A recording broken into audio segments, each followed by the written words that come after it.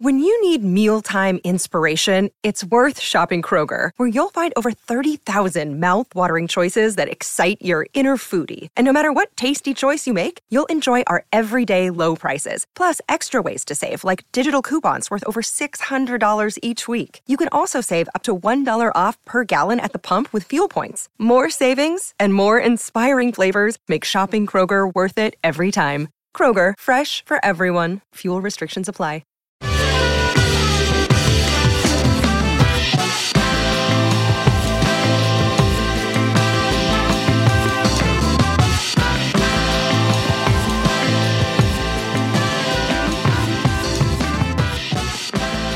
So the thing about growing up financially educated is I realized just how impactful my parents were on my financial education.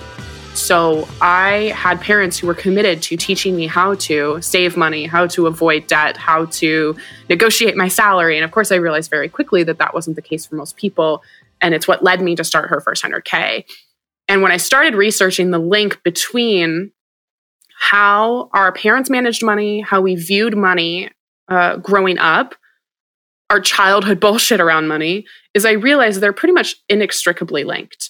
So the majority of money habits are actually cemented by age 7. And I don't think a lot of people realize that. The majority of our money habits are cemented by 2nd grade, meaning the way we manage money as an adult, the way we view money in our society, the relationship we have to money has largely been formed and established since we were kids.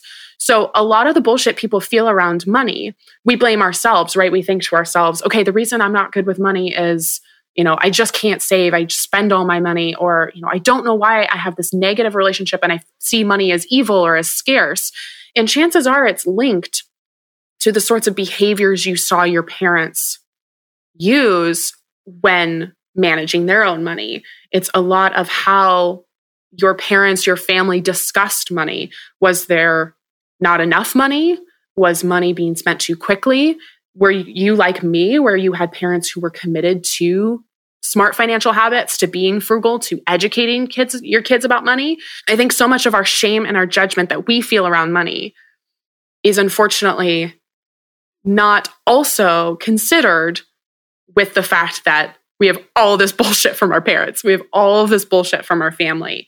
So one of the practices that I like to do with clients is journal through that first money memory. And if you're on a run, if you are in your car, I would encourage you to either contemplate these questions or save this episode for when you can sit down and actually journal. So this is an exercise that I do with clients. This is an exercise that I do in workshops, and it literally will change the way you view your money.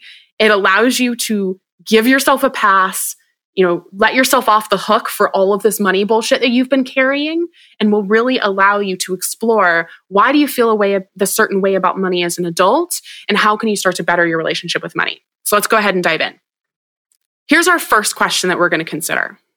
What is your first money memory? What is the first time that you can remember thinking about money, considering saving money? What is the first time that you consciously remember thinking about money? And I can actually tell you my first money memory. So I'm a theater nerd. If you probably know that about me, I am a theater major. I grew up doing theater. So when I was 4 or 5, I really wanted to go see Annie the musical. $3, 2 bags, 1 me, all that shit. And I was so excited to go. And my parents told me, well, okay, if you want to go see Annie, I need you to save your money. Like, I need you to start saving your money. If it's something that you want and it's not Christmas or your birthday, you need to save money in order to get it. So I had an Altoids tin where I would put pennies and quarters, because I was 4. I would put the money that I had saved or the money I had found in my Altoids tin. And it was about time to get ready to go to Annie. I'd probably been saving for, maybe a month or 2 at that point. Now, granted, a ticket to Annie was like $20. I maybe had like $3. Like, I did not have enough more to ticket. But for me, I was like, okay, we're going to Annie. I'm so excited. I lost sleep over it. I was so excited. And we got in the car and we started driving. And I realized I had forgotten my tin. I realized I had left my money at home and I started crying in the back seat. And my mom turned to me. She's like, what's wrong? And I was like, I forgot my money. I'm not going to get to go now. And of course, the whole point was they were going to pay for it the entire time. I didn't have a 4 or 5-year-old the amount of money to go see Annie the musical. But, the practice was in me saving money. So my mom was like, Tori, it's okay. We got you. You're fine. And ended up going to see Annie. It was great. It was a great experience. Also, side note, I am now too old to play an orphan in Annie, and it's always really, really bothered me. There are certain roles in theater, right, that you age out of and you will never be able to play again. So I will never be able to play Annie or an orphan. And now I'm like hoping that someday I get to play Mrs. Hannigan. Same thing with I am Sound of Music. I am too old for almost every Von Trapp child, and I think I might still be able to do Liesel. Maybe I'm young enough or look young enough to play Liesel. Anyway, so in that first money memory, right, that was the first time I can consciously remember thinking about money, thinking about how it was going to affect my life. And when I reflect on that money memory, it is positive, right? It was like, okay, if you want something, you have to save the amount of money in order to get it, right? When I do this exercise with clients, sometimes the money memories are positive. They're also often negative, right? Maybe it's you're thinking about, the first time your parents argued about money. Maybe it's you realizing you didn't have enough money, right? There's a lot that can be revealed in just what is the first time you remember thinking about money. So that's our first practice in journaling. And go ahead and write about that experience. Just like I told you what my first money memory was, go ahead and write down that experience. And not just the experience, but how it made you feel. Was it a positive or negative emotion? The second practice is how does that money memory dictate your relationship with money now? Another day is here, and you're ready for it. What to wear? Check. Breakfast, lunch, and dinner? Check. Planning for what's next and how to save for it? That's where Bank of America can help. For your financial to-dos, Bank of America has experts ready to help get you closer to your goals. Get started at one of our local financial centers or 24/7 in our mobile banking app. Find a location near you at bankofamerica.com/talktous. What would you like the power to do? Mobile banking requires downloading the app and is only available for select devices. Message and data rates may apply. Bank of America N.A., member FDIC. I can look back on that and be like, that makes perfect sense, right? I learned how to save money at a very young age. I learned that if I couldn't afford something, I couldn't buy it. So I grew up as a saver. I grew up as someone who, managed a credit card responsibly. I grew up, again, as a privilege with parents who were committed to that financial education piece and committed to teaching me how to save money. That directly dictates the relationship I have with money now. Maybe you had a really bad first money memory, and maybe, unfortunately, your financial habits haven't changed much. Or maybe you saw your parents struggle with money, and so you've gone in completely the opposite direction. Maybe you hoard money. Maybe you're so concerned, right, that you don't know where your money's coming from next, right? Maybe you don't know, am I going to have another paycheck, right? Where am I going to get my money next? That you are so restrictive with your money. You need it all in a checking account. You need it all in a savings account. Maybe you even need it all in cash under your mattress, right? Maybe you're so worried about being able to see your money in case it suddenly disappears that you're not willing to invest your money, right? So how does your money memory dictate how you currently manage your money?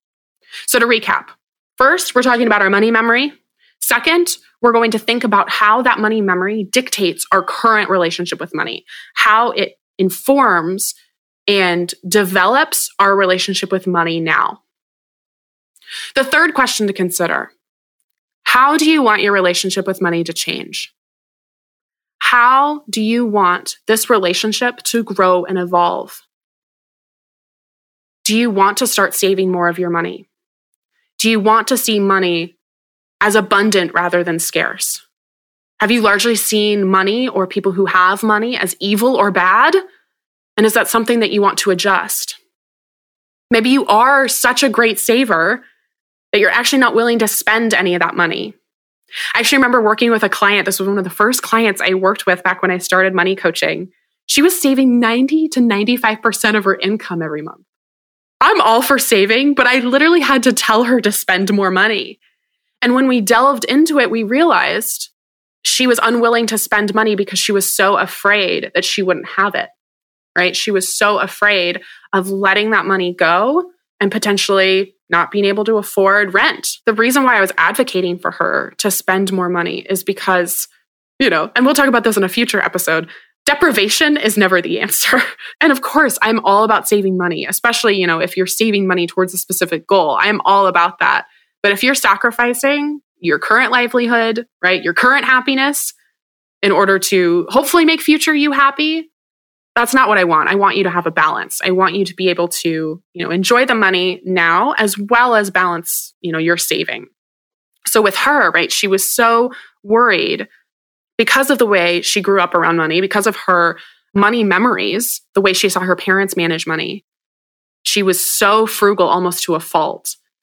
We had to train her to start spending money on things that she actually liked. The irony of that is I don't think I was quite that intense. I've never saved 90% of my income. But I will tell you that when I first graduated college, I grew up, with that frugal mindset and with the focus on saving, that a lot of times I sacrificed going out with friends, or I sacrificed, eating good food, or sacrificed maybe, something small that I wanted because I was so concerned with saving money. I was so concerned with making sure I had as much money saved as possible.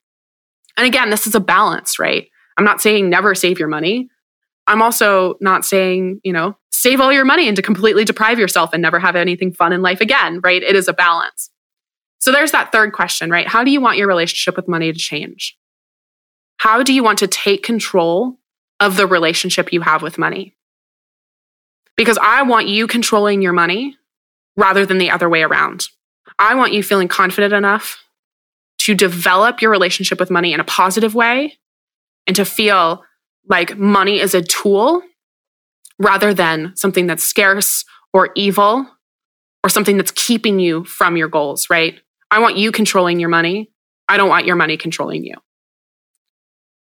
The fourth question, or the fourth prompt to consider, how are you going to make that happen? What are the actionable things that you're going to do to change your relationship with money?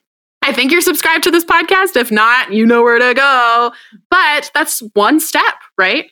You're developing your relationship with money. You're bettering your relationship with money by investing your time and energy into resources. Maybe you found another financial expert that you like. Maybe you're reading a book about money. Maybe you're having conversations about money with your friends. Maybe you're finally opening up that high yield savings account or IRA. Maybe you're setting aside $20 a month into your savings account. Maybe you're just researching, gosh, how much debt am I in? Or maybe you're finally looking at your purchases through a critical lens. Maybe you haven't looked at your credit card statement in months. Maybe you're finally doing that. What are the actionable things you're going to do to make it happen? Because here's the deal. Sounds so obvious, but nothing changes in your life unless you change it. Nothing about your relationship with money changes unless you make changes. Unfortunately, there is no magical get out of debt button, right? There is no, I suddenly have invested all of my money and it's growing passively for me and I did nothing. You have to take action. So if you want your relationship with money to change, and we've explored that in number 3, how you want your relationship to change. Our fourth prompt is, how are you going to change it? What are the actionable resources you're going to use in order to start changing your relationship with money? All right, our fifth and last question. I'm going to ask you to close your eyes. Obviously, if you're driving, please do not close your eyes. Bad idea. But if you're in a place where you can, I want you to close your eyes. What will your life look like if you change your relationship with money? What will a day look like if your relationship with money is now positive? How will your life have altered? How will your mindset have altered if you change how you're managing your money? This was one of the biggest reasons I was able to hit my 100K goal. I saw very clearly how that 100K would change my life. It was less about the number on paper, although I am weirdly motivated by numbers. It was more the fact that I knew that saving that 100K would mean a massive step forward towards me quitting my job and running my business full time. It would give me the financial agency to feel confident quitting my job because I knew I had money in the bank, right? It meant literally my entire day would change. I wouldn't have to wake up at 6:30, 7 in the morning, get ready, do an hour commute into work, sit for 8+ hours at a desk and work for somebody and make somebody else rich. It meant I didn't have to submit PTO requests when I wanted to take a vacation. It meant that I could change lives and do what I wanted to do every day. And it gave me the life that I wanted, right? It gave me the business that I had dreamed of. So I need you to get really specific. What does it feel like every day to not be in debt anymore? What does it feel like every day to know that while you were sleeping, your investments made money for you? What does it feel like to finally have enough money that you're not living paycheck to paycheck? How is your life different? How is your mindset different? How is your mental health different? What options open up to you now that you have that financial foundation? How does your life change?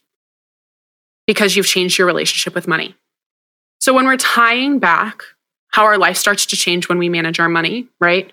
It's overcoming those negative beliefs about money that were cemented at a young age. It's overcoming the bias that we've had around money that started when we were kids. If we want our relationship with money to change, right, we have to get to the root of it. Where did this shit start? How did we start viewing money? So when we're considering how this connects to our first money memory, we are considering how our bias around money, how our childhood views around money, how our family's relationship with money affected how we manage money today. And once we can start to unpack that, we can start releasing the shame and judgment that we have around money. We can start focusing on what we can do right now to change our relationship with money. And we can contemplate and dream and fantasize about what our life looks like when we are in control of our money, when we've moved through and processed and come to terms with the negative bullshit that we've been carrying about money for our entire lives. Thank you for listening to Financial Feminist. Financial Feminist is produced and hosted by me, Tori Dunlap. Theme song and audio production by Jonah Cohen Sound. Administration and marketing by Olivia Kokana, Sophia Cohen, and Kristen Fields. Research by Ariel Johnson. Promotional graphics by Mary Stratton and photography by Sarah Wolf. A huge thanks to the entire Her First 100K team and community for supporting the show. For more information about Financial Feminist, Her First 100K, our guests, and our sponsors, go to financialfeministpodcast.com.